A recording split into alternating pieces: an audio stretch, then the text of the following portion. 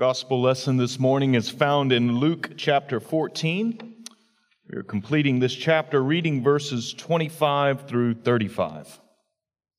Now great crowds accompanied him, and he turned and said to them, "If anyone comes to me and does not hate his own father and mother and wife and children and brothers and sisters, yes, even his own life, he cannot be my disciple. Whoever does not bear his own cross and come after me cannot be my disciple. For which of you, desiring to build a tower, does not first sit down and count the cost, whether he has enough to complete it? Otherwise, when he has laid a foundation and is not able to finish, all who see it begin to mock him, saying, 'This man began to build and was not able to finish.' Or what king, going out to encounter another king in war, will not sit down first and deliberate whether he is able with 10,000 to meet him who comes out against him with 20,000? And if not, while the other is yet a great way off, he sends a delegation and asks for terms of peace. So therefore, any one of you who does not renounce all that he has cannot be my disciple.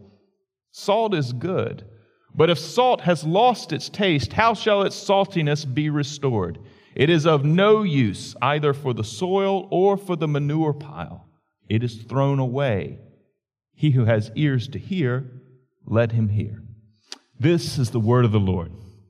Thanks be to God. Let's pray. Father, as we come to your word this morning, we ask that you give us these ears to hear. Dig them out for us and incline us to understanding. And may faith spring up in us as we hear your word, and may we respond to you. Help us. Speak, Lord, for your servants are listening. Amen. It seems that we are battling the Jaguars today, I hear. So thank you for not choosing the part of idolatry. We are continuing in our series in the parables. We find ourselves at the end of Luke 14 this week, where Jesus gives two very short, concise parables that are related to following him. But during my years as a college student at Furman University, several friends and I adopted a tradition during the fall and the winter months. When we learned that a significant snowstorm was going to be taking place on the Blue Ridge Parkway, we would pack up our gear, load ourselves into a car, and drive to the parkway. It was just a traditional snow camp, is what we called it. It was really pretty silly, but it gave us something to do. And you know that certain traditions can really become bad masters, because snow camping really isn't that fun. And no one would quite confess that it was just so miserable, but we survived through 2 record-breaking snowstorms, and it brought on a good deal of misery. Really convenient. There's no good reason to do it. But late one afternoon, my junior year, we heard that it was going to snow once again on the Blue Ridge Parkway. So we left class. I'm sure it wasn't early. And we loaded everything into my friend's Bronco, and we took the 2-hour drive from Greenville, South Carolina, up to the parkway. We arrived in the dark, and the snow was already falling at a good clip, and it was cold. So I was tasked with setting up the tent. I unrolled it, set everything up, and was about to begin constructing the tent, and I couldn't figure out what was exactly wrong. I was looking around at all the equipment, and I couldn't place it in the cold. But then my friend Troy, who was never known for his subtlety, asked the clarifying question, "So where are the poles?" It was a really fine question, and one I didn't have a good answer to. In our haste of leaving town, the poles were not in the bag. So here we were, 3 of us in the dark, in the snow, with a nice tent, a lot of cold weather ahead, wetness now setting in with no poles for a tent. It was an overall failure to calculate what we needed and to prepare for what we needed to complete our goal. And this is what Jesus warns us about in Luke chapter 14, is that there needs to be some precise calculation of what we will need in order to arrive at our destination, that we want to make that calculation before we start. And Jesus warns us not to make that same mistake. Listen to his words again. "For which of you, desiring to build a tower, does not first sit down and count the cost, whether he has enough to complete it. Otherwise, when he has laid a foundation and is not able to finish, all who see it begin to mock him, saying, 'This man began to build and was not able to finish.'" And so in following Jesus, we have to learn to count the cost before we start. We want to know what's involved. We don't want to come up short. Jesus wants to make it clear. He doesn't try to trip you up with the fine print that you somehow see many years later on. And so Jesus is going to front load this for us. He's going to put all the conditions and terms up early, that we understand what we're getting into when we are following after Him. But why is that? Why does Jesus want to front load it? Why does He want us to understand the terms of being His disciple? It's one very simple reason. It's because Jesus demands everything from us.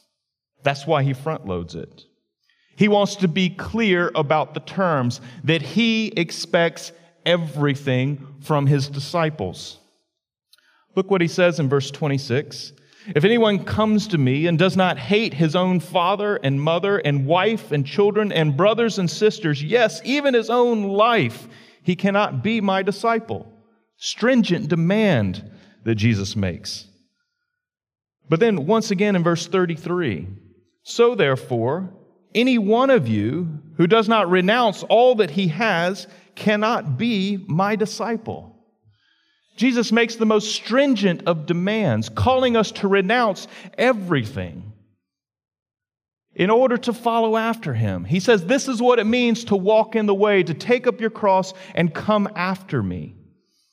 You see, Jesus doesn't care to be one commitment among your many commitments. Jesus says He is the commitment, not a commitment in your life. That to follow after Him means to renounce ourselves, to reorient our lives to Him. And He uses very strong language about hate. He says, you must hate your father and your mother. You must hate your children and your brothers and your sisters. People ask, well, what exactly does He mean? Does He mean that we're not allowed to love? No, He's using extreme terminology in order to make the point that our desires have to be properly ordered. That we are to love father and mother relative to Jesus. That they cannot be superior commitments. That He is the superior commitment. That He receives our loyalty and allegiance above everything else. You remember last week we saw earlier in the chapter as Jesus sat at a dinner with the Pharisees. That He tells a story of a man who invites people to a great banquet.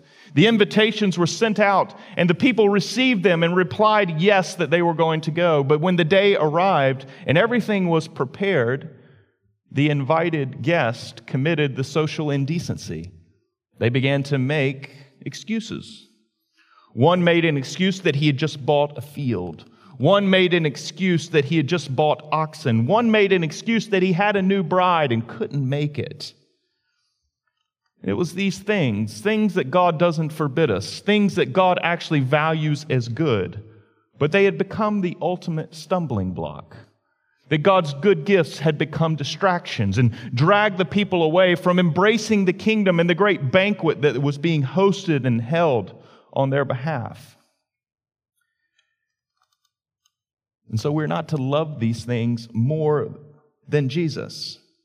He is the one who's going to teach us how to love father and mother, how to love wife and children, how to love brother and sister, and how even to relate to oneself.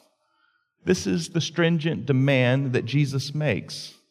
All our commitments are relative to our commitment to Him. Nothing gets to triumph. Said differently, you could look at it this way, is that to love anything rightly, we must love God above all, and all things then in relation to God. This is what Jesus is asking when He says, take up your cross and follow me. To love me and then love everything in relation to me. This is what He desires from us. Several years ago, I met up with one of the guys who went on these snow camping experiences.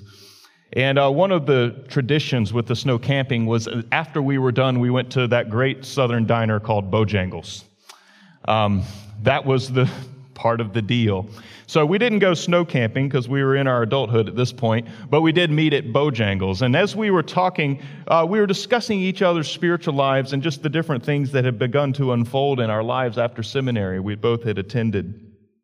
And he said to me, well, Chuck, the one thing that I'm really concerned about myself now, as I grow older, as I gain more responsibilities, he said, I fear that my repentance in life and my following after Jesus is very negotiated. And he never struck me as someone who had a very negotiated being. He's really a fine Christian, but he was confessing that he has a very negotiated self-renunciation. And it was wonderful because as he shared it, it caused a great deal of personal reflection for me, just to say, well, how negotiated is my repentance? How negotiated is my self-renunciation? Do I allow myself to harbor my disordered loves, to not make Jesus the commitment of life, to make him a very prominent commitment among many of my other commitments? But do I actually allow him to rule and order all that there is to my life? Because what Jesus is saying is that we have to bid farewell to ourselves, that we renounce ourselves, that we turn from ourselves, that we follow after him, that he is the chief and the ultimate allegiance of life. It's a strong word. And Jesus knew that many would not be able to accept it.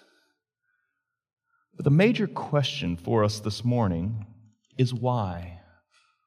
Why would you sit around and listen to this? And why would you ever agree to it? To get in line behind Jesus as he tells you to take up your cross and to bear it, to follow after him. But this is the reason. He demands everything from us because he gives everything to us. This is why Jesus has the right and the prerogative to say that he can be our ultimate allegiance and that we are to follow after him. The context, once again, is all important in Luke chapter 14, where he tells the parable. A man once gave a great banquet and invited many. Jesus has just had one of the participants in the dinner say, "Blessed is everyone who will eat bread in the kingdom of God." He tells the story of a banquet, and every good Jewish boy and girl at the table understood what Jesus was referencing. Whenever language of the banquet and the kingdom of God came up, this was a direct reference to Isaiah 25. If you'll turn with me in your Bibles there. Tremendously important passage in the Old Testament for understanding the New. And in verse 6, it says, "On this mountain the Lord of hosts will make for all peoples a feast of rich food, a feast of well-aged wine, of rich food full of marrow, of aged wine well refined. And he will swallow up on this mountain the covering that is cast over all the peoples, the veil that is spread over all the nations. He will swallow up death forever. And the Lord God will wipe away tears from all faces, and the reproach of his people he will take away from the earth, for the Lord has spoken." And Jesus was indicating that this great banquet had begun, that this was now unfolding, that God's great plan, his purpose to remove death from the world and the scourge of sin was now unfolding in Jesus. This was the provocative part of his message, and many underestimated him and didn't understand how he was going to be the one who was bearing this kingdom. But this is why Jesus says he can demand everything from us, because he gives everything to us. He gives everything and beyond that we can imagine. The Apostle Paul tells us that we can never imagine in our greatest thoughts and our loftiest ideals what the great new creation will look like and what it will consume, what it will be like on God's earth when he once again dwells with his people. Jesus is saying this is what's unfolding. And when he calls us to bear a cross and to follow after him, it's really not a stringent thing at all. When we see that he gives us everything, what he demands feels very light. And so what we experience as burdensome is oftentimes just a failure to understand what Jesus actually offers. And that, friends, this Jesus who calls us to take up a cross, who bestows a cross on us, only asks us to do so because he bears a cross for us. And we must understand and get our minds around and our hearts understanding that as he bears that cross for us, it brings to life God's new world where death will be no more, where sin is destroyed, where our iniquities are taken away. That is what God holds out for us, and that's why he commands us to follow him. 10 years ago, I had the opportunity to climb Mount Kilimanjaro. You've heard various stories from that account, but I've never told you about Nicholas. Nicholas was our Tanzanian tour guide who led us up the mountain. They don't simply let you just start hiking on Kilimanjaro. You have to be led by porters and a guide. Nicholas had one rule for us as we marched behind him for some 50, 60 miles. He demanded that we follow him. He would explain, you need to stay in line. You need to stay at my pace. There were 3 reasons that Nicholas demanded that we follow him. The first was that he wanted us to walk slowly. You see, if you climb in altitude too quickly, you will get altitude sickness. It doesn't matter what kind of shape you are in, altitude sickness is the leveler of the playing field when it comes to climbing Mount Kilimanjaro. And so he would constantly say, pole, pole, slowly, slowly. And so our hikes oftentimes felt like a just kind of afternoon sauntering up the side of the mountain, walking very slowly. And if you attempted to pass him, he would say, nope, follow me. Trust me. The second reason that he asked us to follow him is that he wanted us to stay in line to remain safe. There were cliffs. There were animals. There were different things on the mountain. And so he wanted you to remain in line because he could guarantee your safety. The third thing, though, is that he wanted you to trust him, that he would deliver you to the peak. And this was probably the most difficult part when Nicholas said, follow me. Because on day 3, we had climbed from 7,000 feet to 15,000 feet. There was a lot of climbing those first 3 days. And we could actually see the trail that led to the top. It was the trail up the backside of the mountain. And he said, well, we could summit just there and be there by nightfall. And it sounded pretty reasonable and good to most of us. He said, but rather what we're going to do is we're going that way. And he showed nearly what looked like a cliff and a small trail leading down. He said, actually, we will descend all the way to 10,000 feet where we will sleep tonight. And, after several restless nights of sleep and bad food and sleeping on the ground, I was thinking, let's go ahead and get this over with. Why don't we just go ahead and ascend?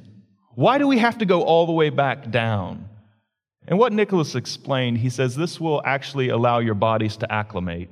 And if you go up to 15,000 today, and then you go down to 10,000, and then we work our way back up to 18,000, I can guarantee you that your entire group will make it. If we do it this way, half of you will make it. I want you to trust me. And friends, this is what our Lord Jesus means when he says, come after me, follow me. That oftentimes his way that goes down into death, that leads to resurrection, makes absolutely no sense to us at all. We don't think that that is the way to life by any means. It seems wasteful. It seems to be just inefficient. It doesn't seem to be the right way. Certainly there's a better way of doing things. Certainly if you have a Savior of the whole world, he would be more impressive on the world's terms.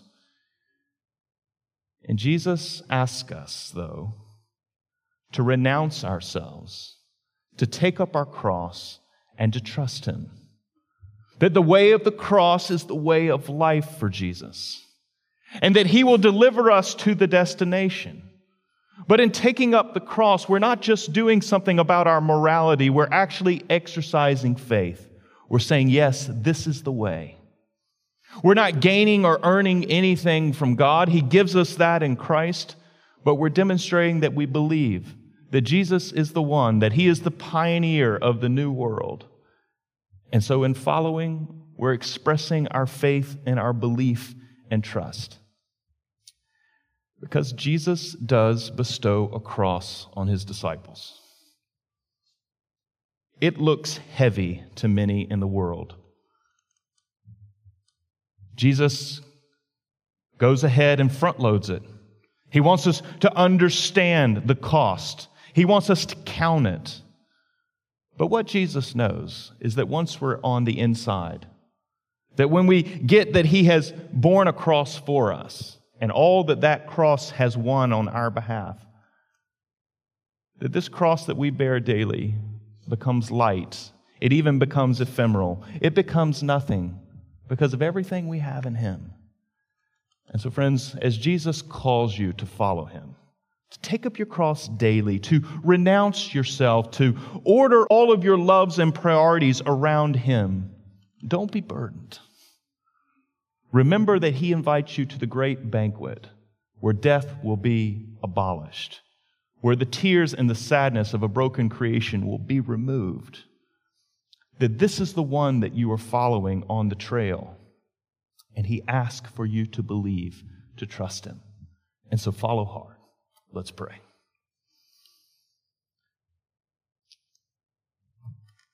Father, we confess that as we hear these words of Jesus to follow, that we doubt, that we are concerned that His way is not right, that it leads to difficulty and hardship for us, and we don't want to renounce ourselves.